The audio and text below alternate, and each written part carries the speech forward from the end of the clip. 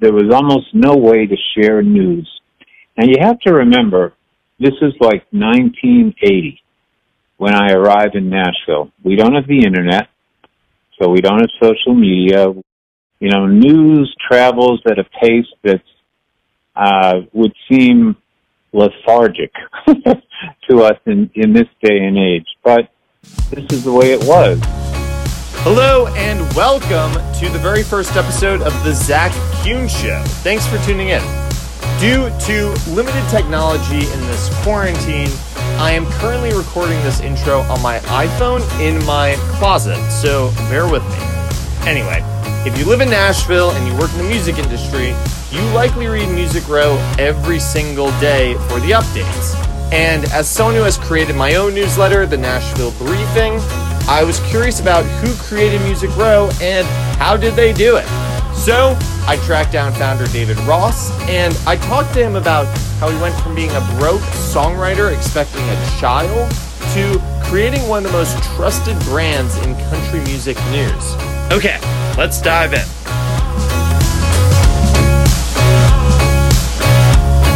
So I was looking online. We actually have something in common, which I didn't know. Did you go to Berklee College of Music? Yes, I did. I went to Berklee. Well, you know, if you go back a ways, a long ways,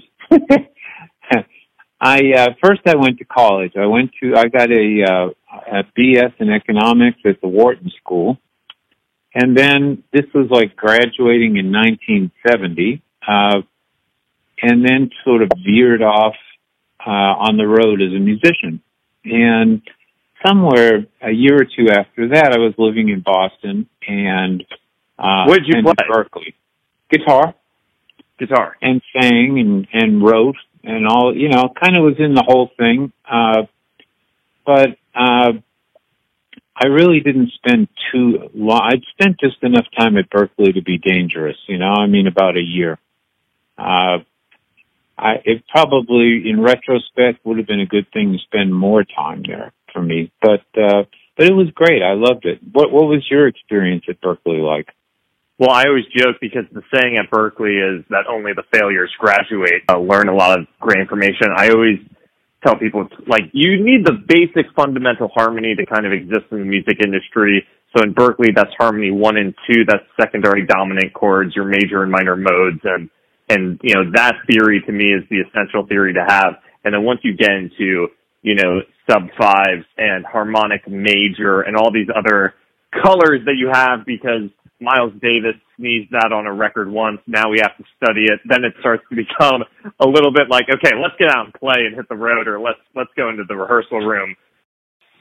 You know, for me it was great. All of a sudden, diatonic chords took shape, and I understood a lot of those basic things that you were just discussing. And, you know, it gives you it's kind of like packing your suitcase to go on vacation. You know, maybe you don't have all the items you need, but you got enough to kind of cover. Right. Okay, wait, so you go to Berklee, and then you were there for a year, and then did you hit the road right afterwards? Yeah, I was up in New England for almost 10 years on the road and playing in bars and really kind of, I mean, the reality is I sort of left college and wanted to be a musician, but I really hadn't done that. So I was kind of starting at ground zero. And I guess about 10 years later is when I moved to Nashville. I kind of realized, I think, that playing in these bands was really not where I wanted to end up. And so we moved to Nashville, and I wanted to learn to be a better songwriter. And I thought Nashville was the place to do that. And I think I was right on the money on that one. Nashville is a great place to learn how to be a songwriter. So when you moved to Nashville, I mean, we'll talk about Music Row and you know, that whole piece of it, but when you moved to Nashville, was there a trade complication, or when people would get signed or when news would happen, would it be word of mouth, or how would people find out about what was going on at the time? It was absolutely amazing to me. There was precious little. There was almost no way to share news. And you have to remember, this is like 1980 when I arrive in Nashville. We don't have the internet, so we don't have social media. News travels at a pace that would seem lethargic to us in this day and age. But this is the way it was. And Billboard had maybe a half a page dedicated to Nashville in their entire magazine each week. And it would just have the very top of the mark things that were happening, a couple of major artist situations, and that would be it. And, so there was a huge opportunity to connect or better connect the community. And Nashville was such a community at that time. I mean, I believe it still is, but back then it was so close knit that everybody was working together, and it was, I think Nashville in many ways was yet to prove itself at that time as well. I mean, this is really early 1980 if you go back. So for me, I sort of wandered in there hoping to become a songwriter or a professional songwriter. And I found myself hanging out on the front steps at Combine Music. I met Kent Blasey, a young Kent Blasey, I should say, and we wrote a few songs together. I wrote a few songs with Bob DiPiero. Both of those guys went on to do great things. Excuse me. And I went on to ultimately do Music Row magazine. And it's kind of interesting the way it happened, because I was sitting on those front steps, if you will, and when I kind of found out that I was going to be a dad. And that's when it struck me that, maybe I was going to have to actually start thinking about some kind of revenue streams for our family. Sure. And, it's such an obvious thing, but I got to tell you, when it strikes you and you are whatever age, it hits in a little different way than the sort of obvious way. Anyway, so I started looking for a part-time job. I couldn't find any part-time jobs that I wanted to do. I was like 31 or 32 years old, I think, at that time. And, over the years, I'd driven cabs, I'd waited on tables, I'd done different things like all musicians do in their, as they go through all the different machinations. But, I just said to myself, I'm not doing that stuff anymore. There's nothing wrong with it, but I'm not doing it. So that was great. It left me unemployable. That's when I started the magazine, kind of out of desperation. And I didn't even think of it as a magazine. I just thought of it kind of as a little sheet that I would start. So it started out as literally one piece of paper, and it was like a little telephone book listing, and that's all. There were no articles. It was so primitive. It was just a directory, basically. Yeah, it was called Music Row Directory, the first issue, actually.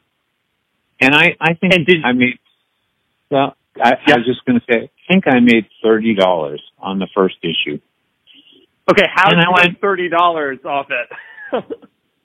Because we sold ads. I walked around and people, I'd go to all these different stores and places and buildings, and people would say to me, "This will never work. People have done this before, and we bought ads, and then we never hear from them again."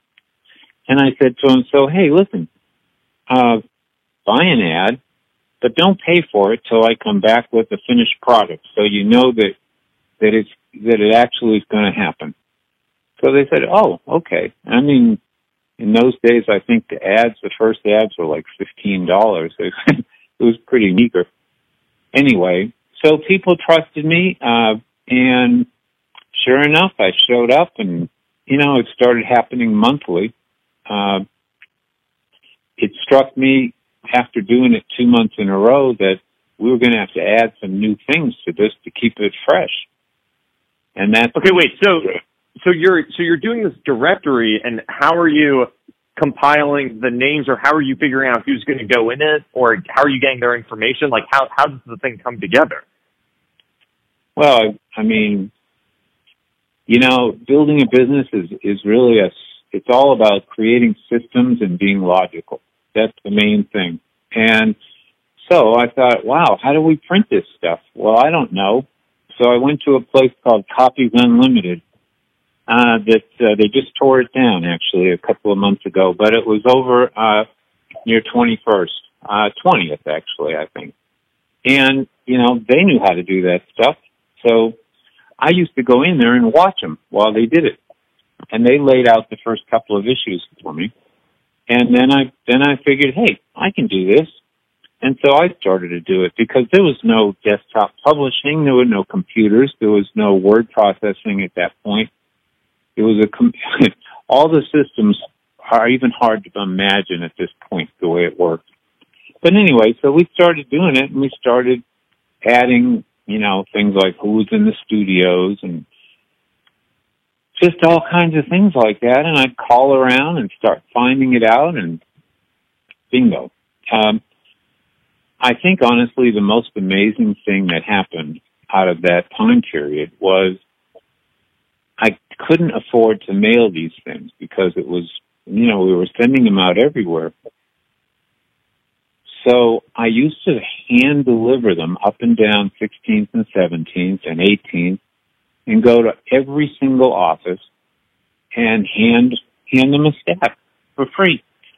So it was like, when you think about it, it was kind of like social media before there was internet, because I got to know every single receptionist and person who was in the front of the office at every company. I knew where everybody was. And these people over the next 15 and 20 years became the leaders in the town. So it was amazing. Without realizing it, I had kind of created a network of friendships and just people that really became, really friends, really. So that first year, it's purely that fact sheet that you're creating, that you're sending out, you're hand delivering it to the offices on 16th and 17th. And at a certain point, now you guys have the office on, the row and employees, and we'll get to that part of it. But at what point did you go, holy cow, like this is maybe going to start to grow, or I'm going to, like, who was the first person that you hired onto the team? I did have a moment like you're describing. It happened about 8 months into it. There was nobody hired. It was still me at that point. And that was the month that we actually had our first cover. And by then it was about 12 pages. It was still black and white. And that's when I all of a sudden realized, I think, I like to laughingly say I had a board of directors meeting, which was, of course, me, myself, and I. And I said, hey, this is really fun. I couldn't believe how people were reacting to it. I mean, everybody in the town was so supportive and maybe recognized, hey, this could be something we really need. So, I mean, it was incredible. And I thought to myself, this is really fun. If I rolled up my sleeves, maybe I could really make something out of this.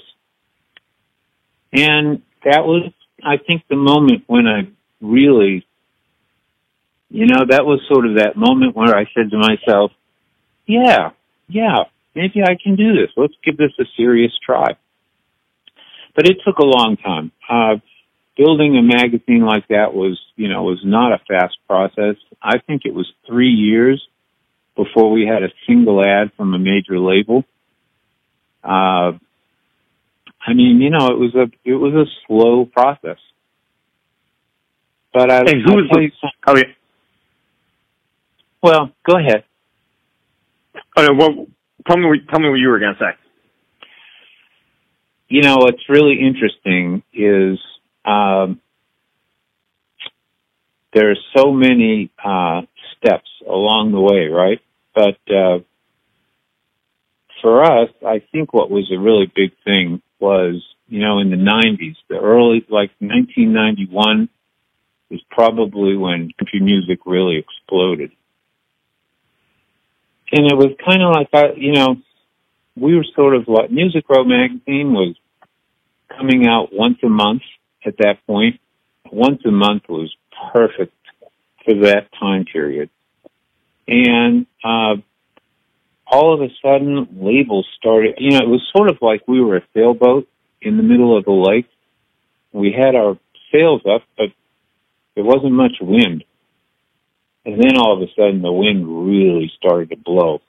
And that was when the magazine really took off, because we had built the boat and we were ready to go. And then, it was like, I guess what it was really, the big thing that happened was SoundScan. SoundScan happened in 1991. And up until that time, the way that the process they had for determining how many albums were sold everywhere was imperfect, let's just say, tremendously imperfect. But SoundScan all of a sudden started really counting all these albums in a much more reliable fashion.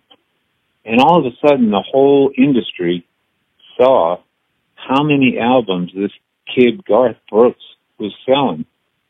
And, boy, within a year or two, we had 25 label imprints in Nashville.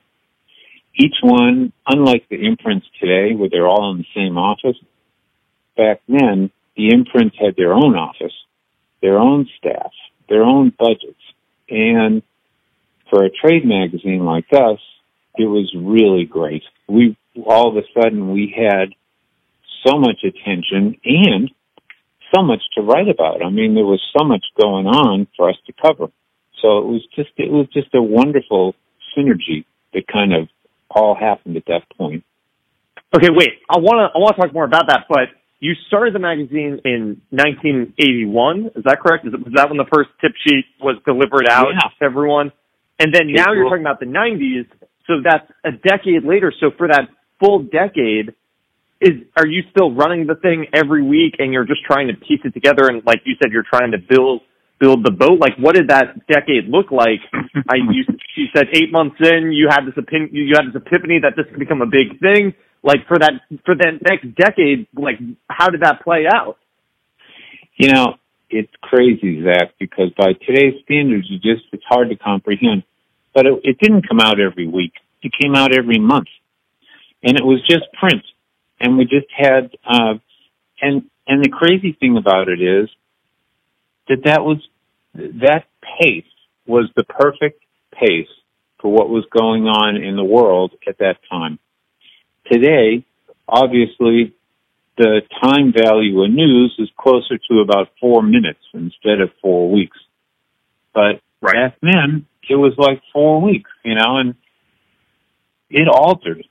Throughout the course of the magazine, I messed with anything and everything as I felt it was no longer fitting whatever the times required, because like everything else, if you're providing a service, then it's got to be something that serves everybody. And if you're not doing it in a way that optimizes that, then you better head change, or you're going to change. People are not going to be interested in what you're doing if you can't keep up with the world. So, of course, as time went on, we started to come out twice a week.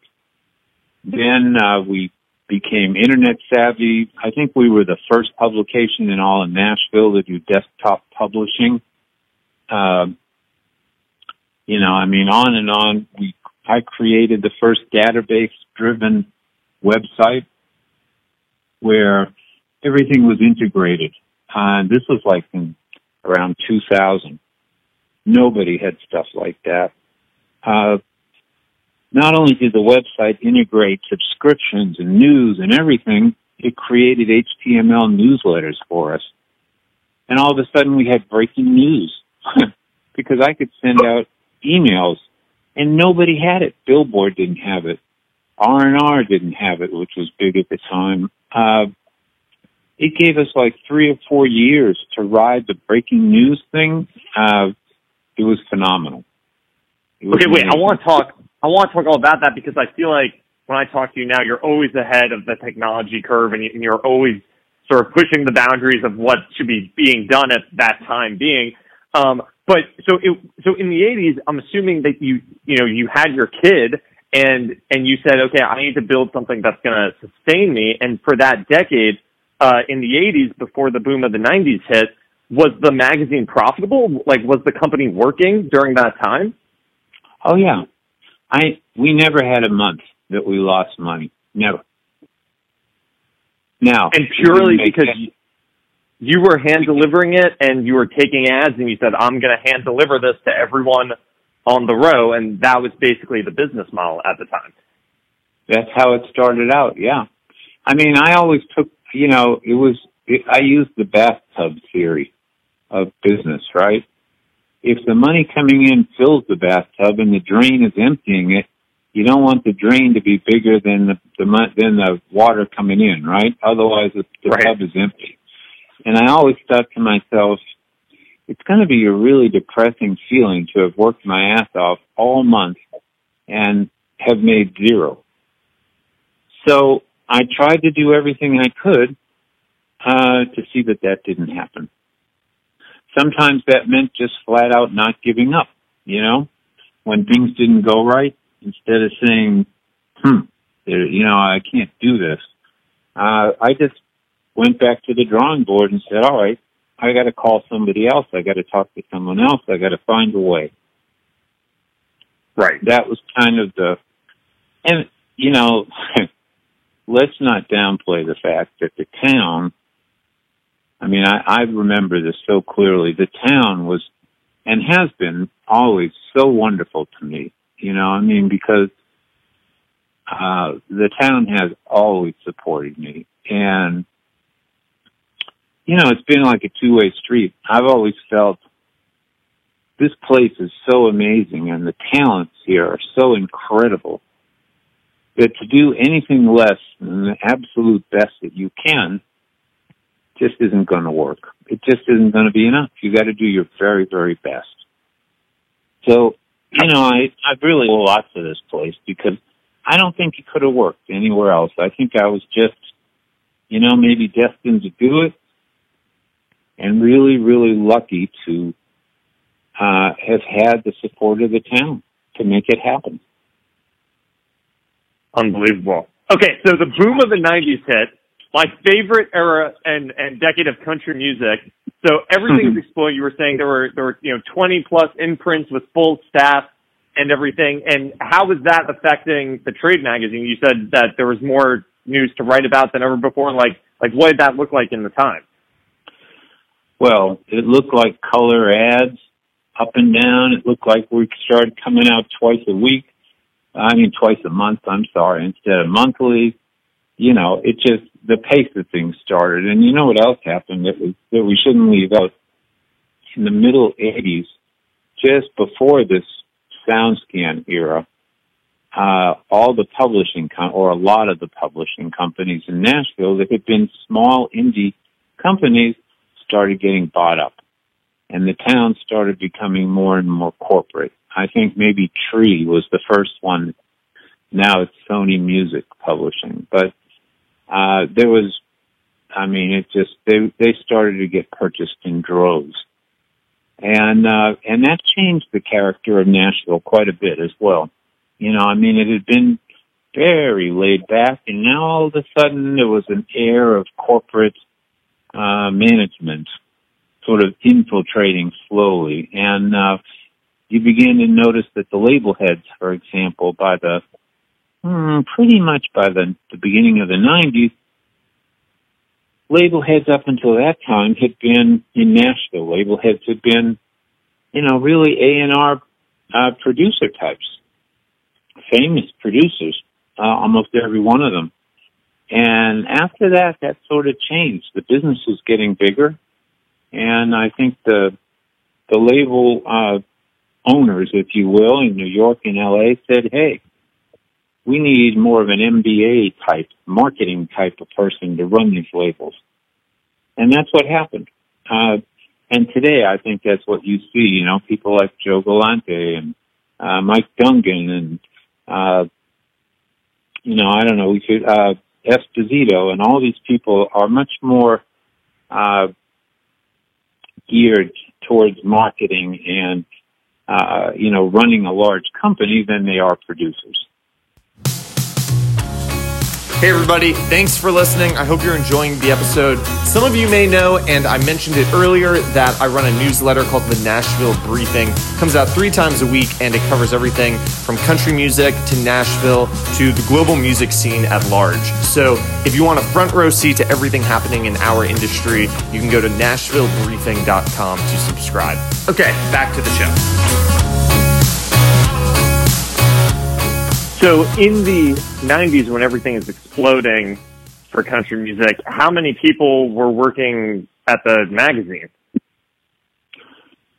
Maybe we had 4. It changed as we went along. And to be honest with you, I'd have to go through all the mastheads. I used to find that it worked better to have a lot of freelance writers, because I knew that having good copy was what it was all about, good articles, and less in-house staff. So we found a balance with all that stuff. And, the stories of stuff are amazing, Zach. For example, I remember being on Kenny Chesney's bus, and all of a sudden Joe Walsh comes in and sits down. And oh my God! And I'm thinking, here I am, this guy, a guitar god, right? And I'm thinking, this is probably the only chance I'm ever going to have to actually talk to Joe Walsh like this, just him and me and Kenny and 2 or 3 other people. And he's as you might expect, he's pretty quiet and laid back. And I asked him 1 or 2 questions, and he just sort of grinned at me and didn't say anything really. And I thought, how am I going to get him to say something? And finally I said, so are you going to play a Strat or a Les Paul tonight or what? Boom. He just opened right up. And then he started talking for 5 minutes. He was going to play the Les Paul because everyone else in the band had Fenders and stuff, and he liked the way it sang and it cut through. And, it was a cool moment. That's a great story. Well, yeah. Well, I was just going to say, probably one of the biggest things I think to learn that's useful to everybody in the industry, whether you're doing a magazine or anything else, when you're fortunate enough to sit in a special chair, where you're the center of attention or have get a great deal of attention, whether it's being a publisher of a magazine or a top label person or a booking or a manager or whatever it is, it's really important to remember that, the chair has a lot to do with what's going on in your day-to-day world. And, to be conscious of that and to treat people the best that you possibly can.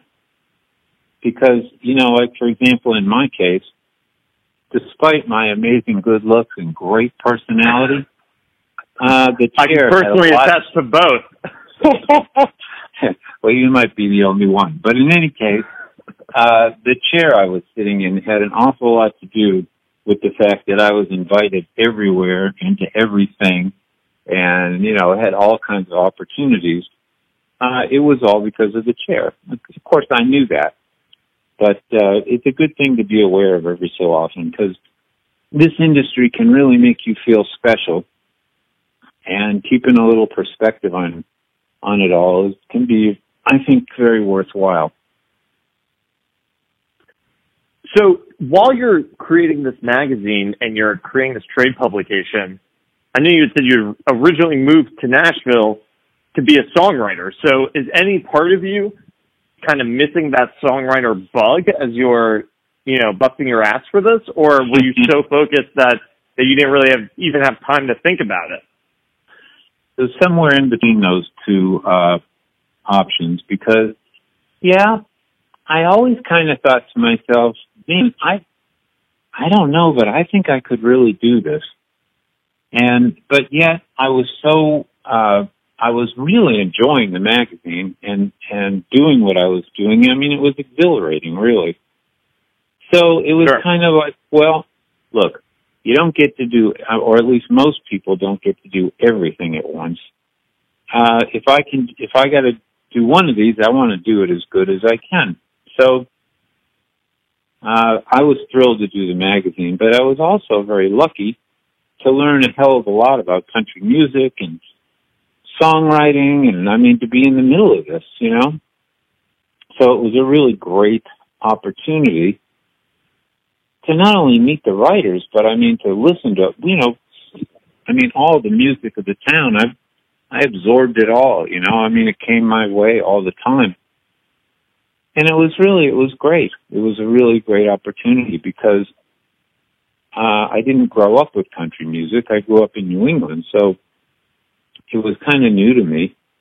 But boy, I really think, if I remember back, it was Vern Gosdin, Chiseled in Stone. That album, I think that was the first country album where I really said, holy shit, I get it. Now I really see what it is. And, that was such a great record. I would refer anybody back to it who wants to just kind of get a taste of what authentic country was at that time. But, it's like I absolutely adored doing the magazine. I don't regret it for a second. It was what an opportunity and what a thrill. But, writing songs was something that I had thought that I wanted to do, but it just didn't work out at that time. Sometimes things have to find the right place in the scheme of things for you. Right. So any other, the Joe Walsh story is a great one. Any other stories of being on a bus or being somewhere with a legend or someone who meant a lot to you? Well, here's one. So I'm out at a CMA board meeting. I don't remember where it was, but most of the meetings were out of town in those days. I'm going to say this was, I don't know exactly. Maybe it was around 2000 or 95, somewhere in the middle there. Anyway, and Tim Dubois finds me somewhere in this cocktail party or something we were at, right? And he says, hey, I want you to come up to my hotel room. I'm bringing a couple of other people up there, and I got this new artist. We're about to sign him. He's going to play a couple of songs for you. I want you to hear what he's doing. So I went, oh, okay. Yeah, that sounds like fun. So I get up there, and there's this young kid. He's a Belmont student, or he's just finishing up at Belmont. And, we saw there's so many talents in this town, and you think to yourself, okay, let's see what this one's about. Right. And this kid starts playing guitar, first of all, and it's obvious that he's a really great guitar player. And then he sings this song called The Fishing Song. Yeah. And of course, it turned out to be this kid, Brad Paisley, right? My favorite. Who has gone on to be a pretty large star, I would say. And so there he was, playing two or three of the songs that became big hits off of his first album. And they hadn't even recorded the album yet at that time. So that was a really fun story for me, wow. A really cool one to be. And then there was a time I heard Taylor Swift with Scott Borchetta on the steps of the Country Music Hall of Fame There was some sound and, I can't think of the name, but it was a NASCAR/country music event in town. And these guys on motorcycles from NASCAR had come, like a little parade sort of in front of the museum. And Scott had this young girl. He didn't even have a record label at this point. He'd been, I think, excused from MCA, or some would say fired. And he was sort of in between things. And this girl sang, I guess she sang America the Beautiful or something like that. And I thought to myself, wow, this kid really sounds pretty good. She's like 14 years old. She's so composed. And turned out to Taylor Swift, who was, it was obvious even back then when she was 14 that she was really unusual. Now, I'm sure you saw a lot of artists in their very early stages. Everyone is turning to you because, like you said, you're in the chair and they're bringing you all these young artists. When you see a Brad Paisley, when you see a Taylor Swift, are they all above the average of what you're seeing? Or were you seeing a lot of artists that, you know, you thought were amazing that didn't get their break? Or, you know, how far above the rest were some of these artists like Taylor and Brad? Everybody has their favorites, of course, but almost all the new artists would come to our conference room and do a little press tour performance. You know, it'd be kind of like getting prepared for the radio tour. Right. And yes, Taylor, I remember very clearly when she came in, and did her, played for us and told stories and stuff, and she left. And the rest, and all of us looked around the room and we just kind of went like, wow, what was that? And I mean, yes, those two were both very exceptional. But some of the exceptional ones also don't make it. You know, I mean, it's pretty hard to tell sometimes what that special thing is, but in the case of Brad and Taylor, it was, I think, really a fire hydrant could have figured that one out. They were both sure. Just really, really powerhouses. Okay, so going back a little bit, so we're in the 90s, the boom of country music, and, you know, things are busier than ever. When do is that when the events come in? Was that under your control when Music Row started doing like the women's lunch and the awards and that? Was that your doing at that point? The women's luncheon, actually, Sherrod did that one. But almost everything else I started that was done, or most of the things, the awards and all these different things started way early, you know, all at different times, really. But Sherrod has had just a wonderful effect on the whole thing. I love what he's doing, and the women's event is a very good example of some of the innovative things that he's added to what's going on. But no, a lot of the things, you know, you look at them and it's like, you know, it's the 20th annual this or the 25th annual that or something. And that's because they start, you know, a lot of those things started early on. You know, it's and did you build? Oh yeah. No, go ahead. Did you build also the Music Row chart that focuses on secondary radio and kind of highlights the artists that are on the rise? Was that something that you put together? Yep. I went out, had the software created, recognized the need for it, and yeah, put that whole thing together. We had lots of charts over the years. We had an album chart that was albums and tracks off of the albums. And I mean, you know, I was always trying to find a niche that was not being filled. And the mainstream charts were pretty well, that space was pretty well occupied by Billboard and in more recent times by Aircheck. So, I mean, it was always a question of trying to find, you know, a chart niche that would be useful and was not being covered somewhere else. And one example might be the songwriter chart on Music Row right now. Right. Okay, so it's the boom of the 90s, and we're moving through the 90s, and then in 2000 you were saying you decided to take the whole thing online, and you guys were really one of the first magazines to go online. So how did you sort of come to that conclusion that, I mean, now it's so obvious in hindsight, but at the time, I imagine you probably had to convince some people, or you had to kind of figure it out, and you know, how'd you come up with that idea that the magazine had to go online? Well, I guess, fortunately, since I was the only one running it, and I didn't have to convince anybody except me. And so I was convinced.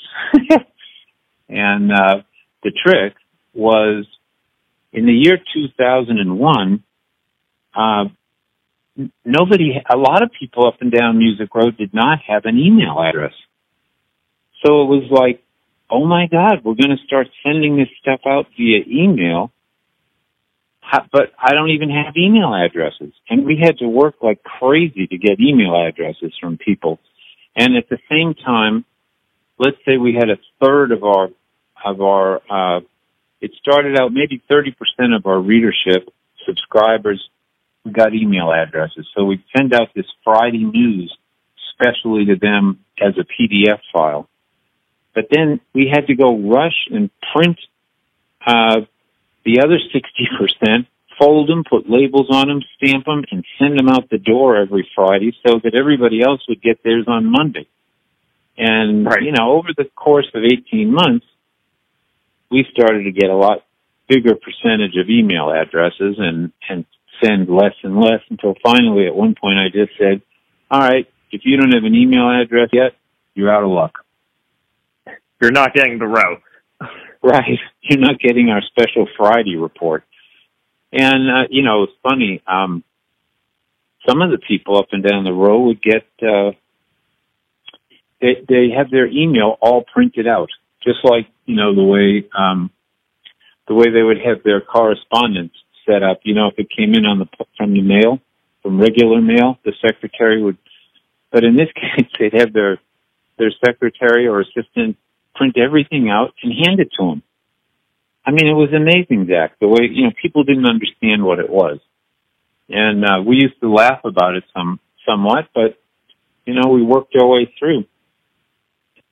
You know, the other thing that was really interesting, in the early 90s, we started Rowfax.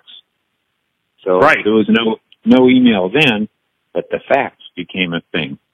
So I found out how to get a company that would mass fax to like hundreds of numbers all at once. And we started sending out the Rowfax on Fridays via fax.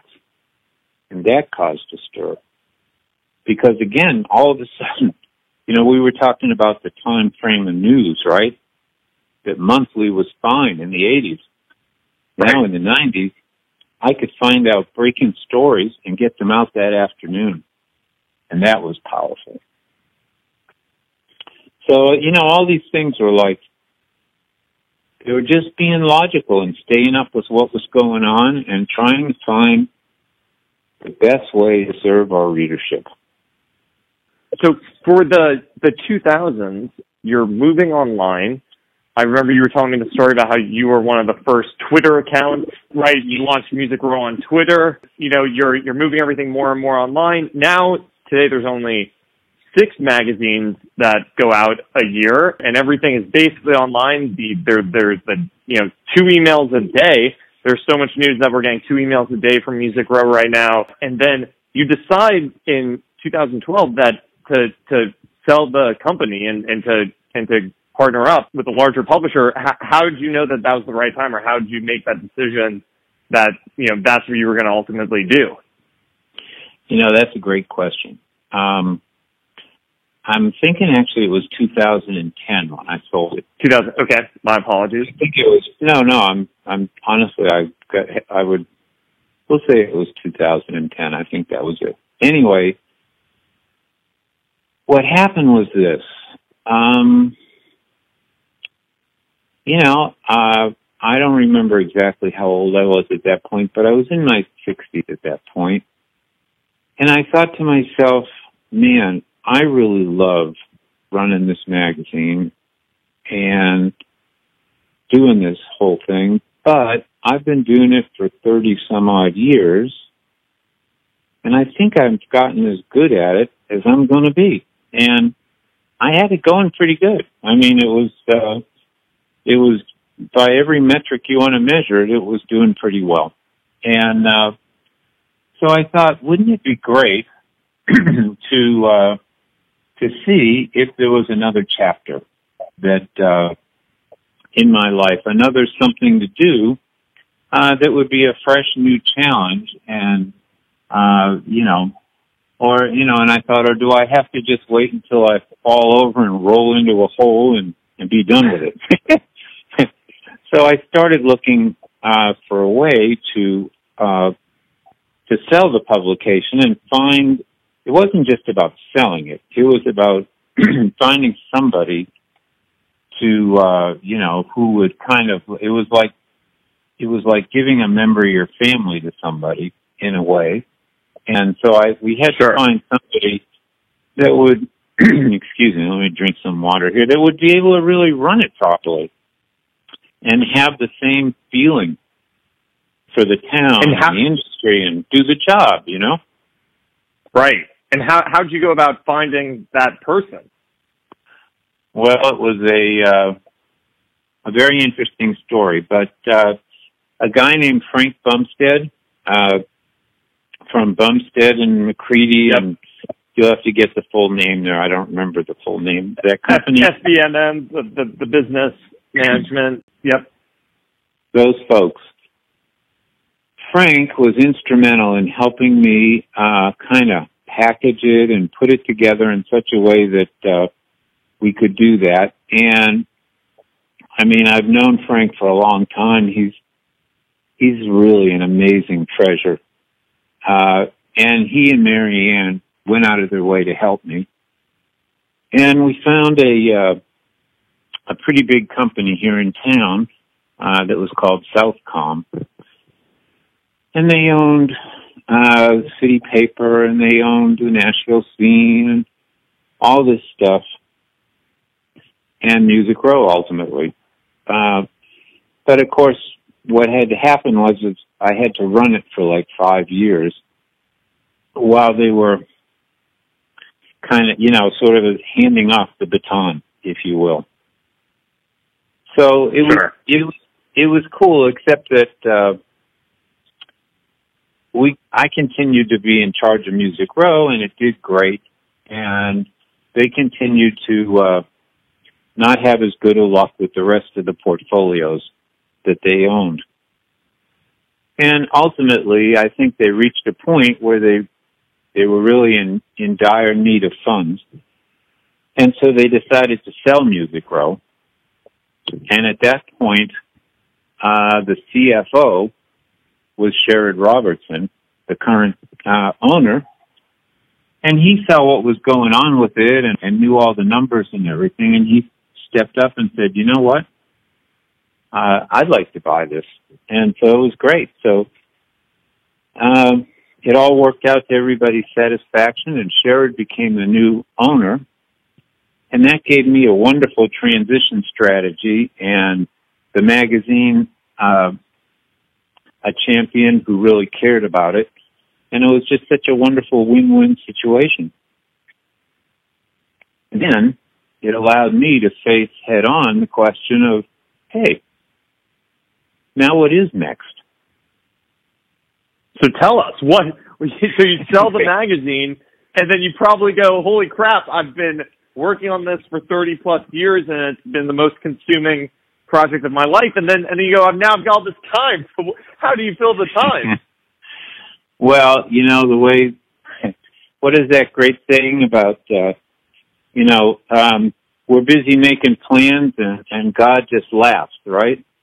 Right. Because, of course, what happened was, my parents they were already like in their 90s, and both of them passed away, there was just a lot of things. For a couple of years there, I was extremely occupied and busy, and there wasn't even time to consider that big question. But then finally it did kind of become front and center, and I guess I thought to myself, well, you came here originally to be a songwriter, and I haven't seen that many songwriters start their careers at your age, especially. But on the other hand, what do you get to lose, big guy? Get out there and have some fun and write some songs. So right. that's what I started doing. And what great choice it's been, because it's just been so much fun. And boy, I don't know. I've met so many great people. I mean, it's the same thing with this town. It's so seductive, this town. Only this is from a whole other angle than I got to see it before. So it's really been great for me. That's awesome. Well, I know times are crazy right now, and we seriously appreciate you taking the time to talk to us and tell us the story of Music Row, because I know so many of us read it every day. It's a huge part of our life. There's so much that is covered in Billboard and Rolling Stone, but there's so much that is only covered in Music Row, and I think it's an important piece of a lot of people's daily routines and lives and connection and all of that. So Thanks, David, Jack. we thank you for putting it together and bringing it into all of our lives. Well, right back at you. This town deserved the very best, and that's what I've always tried to do, and I know that's what they're doing now, and I'm a big fan of what's going on right now with the Nashville Briefing as well, so keep up the great work. So if you were going to start the Nashville Briefing today, what would you be doing in 2020 during crisis? I think what you're doing is trying to use different kinds of channels to reach people, trying to figure out, obviously you can't walk around and hand out pieces of paper to people, and there'd be no reason to do that now. So you're doing the same thing, but with the technology that's available, and that means podcasts, and that means emails, and that means social media, and all these things. I think it's great. All the concepts stay the same. The tools are what change. So you just have to learn the concepts and then figure out what tools are going to help you do them in the best way. Right. So what do you think? So Music Row right now is I feel like when I'm looking at Music Row, there's almost like this little bit of a internal battle they're having where it's like, okay, our thing is country music coverage, but there's this crisis going on. And, we can't turn our back on it fully, but we've got to keep reporting that, so-and-so is signing to a publishing company. What do you think is the duty of Music Row to be covering a national crisis in a time like this? Or do you think that, their duty is to sort of keep reporting country music news and national news? Well, first of all, I would hesitate to tell someone else who's running it what they ought to do. Sure. To say that, but I think, it's finding that sweet spot of keeping your people informed, especially how these larger issues are affecting the industry. There should be a combination, because you don't want to try to be CNN or, a major news network. You want to try to tailor whatever it is you're looking at to find out the significance of it as it's affecting our industry. So that would probably be my first thought on what to do. Right. Well, we so appreciate you taking the time. This has been an absolute pleasure. And stay safe out there, and we'll let you know when this airs. And again, appreciate the time. It really means a lot to me. Thank you so much. Hey, thank you, Zach. Continued success, man. Keep up the good work. Hey everybody, thanks for listening. If you enjoyed today's episode, you're in luck, because we have new ones coming out every single Tuesday. Next week, we have an amazing interview with Thomas O'Keefe, tour manager for acts like Train, Ryan Adams, Sia, Third Eye Blind, and Weezer. Tune in for some amazing rock and roll war stories. Special thanks to Justin Johnson for our theme music. And again, big thank you to David Ross for taking the time to talk to us. This episode literally would not have been possible without him. So again, thank you. Lastly, if you want to keep up with us and follow everything we're doing, give our newsletter a subscribe at NashvilleBriefing.com. You can follow us on socials. Everything is at Nashville Briefing. Thanks again for listening, and we'll see you next week. Bye.